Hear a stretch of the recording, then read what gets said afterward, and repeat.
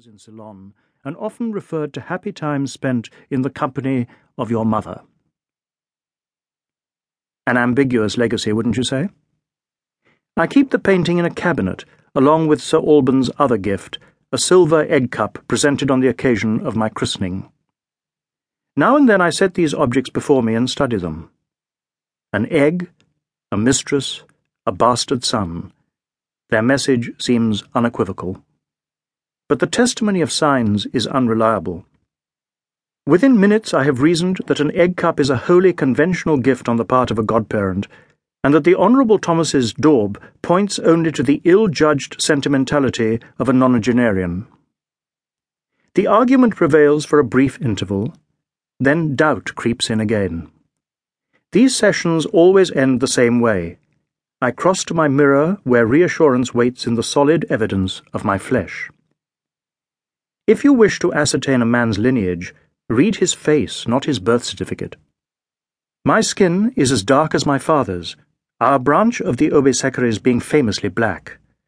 Like Pater, I am of average height and inclined to portliness in age. We share a high forehead, thick springing hair, a curved nose, and assertive ears. We are not handsome men, but we have presence. Whereas Sir Alban, as he appears in my parents' photograph album, is tall and hollow-chested, with pointed features and an entirely unconvincing moustache. He clasps his left wrist in his right hand, holding himself together. By now it will be apparent that my pen is not constrained by decorum. I have always set great store by the truth, a virtue not usually prized in my profession. But it was my ability to see accurately and to speak the truth without concern for convention or fear of reprisal that made my name in a different sense. The very notoriety of the Hamilton case has seen it shrouded in the fog of rumour, conjecture, and misinformation that passes for analysis in the drawing rooms of this country. In these pages, I intend to set down the facts of the matter at last. A remembrance of things past.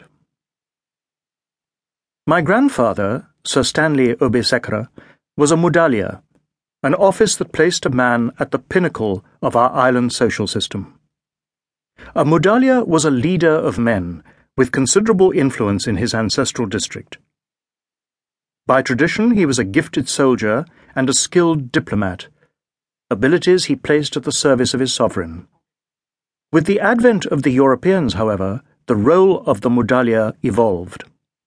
The Kandian kingdom remained unconquered in the hills until 1815, but as the Portuguese, Dutch, and finally the British occupied larger and larger areas of the maritime provinces, it was for their administrative talents above all that my ancestors came to be valued by the colonial powers. Their education, the respect they commanded among their countrymen, and their knowledge of the island's customs meant they were ideally suited to assist in the colonial administration, as record-keepers, as intermediaries and interpreters, as presidents of the courts that dealt with native disputes concerning land, contracts, and debts. The Europeans rewarded loyalty with land. Whole villages were given in gift to the Mudalias, vast tracts of jungle, tax-free estates. Pater's inheritance included landholdings throughout the southern provinces, 4 properties in Colombo, 6 or 7 outstation bungalows, a cottage in the hills, a tea plantation, and a plumbago mine, as well as Lokugama, our country seat, where my childhood unravelled in splendid isolation. I have no doubt that my ancestors were vigorous men. One of my lasting regrets is that I never knew my grandfather, who was by all accounts a wise and able administrator. I have by me a copy of the confidential memorandum from Government House recommending his knighthood. It notes that my grandfather possessed a most complete and accurate knowledge of the practice and procedure of the island, and describes him as a man of the highest character, honourable, high-principled, and unswervingly loyal. Alas, Sir Stanley met with disaster at the age of 34. He was boating on the lake in Kandy one afternoon when he noticed that a party of English girls who had ventured out without a boatman in the spirited way of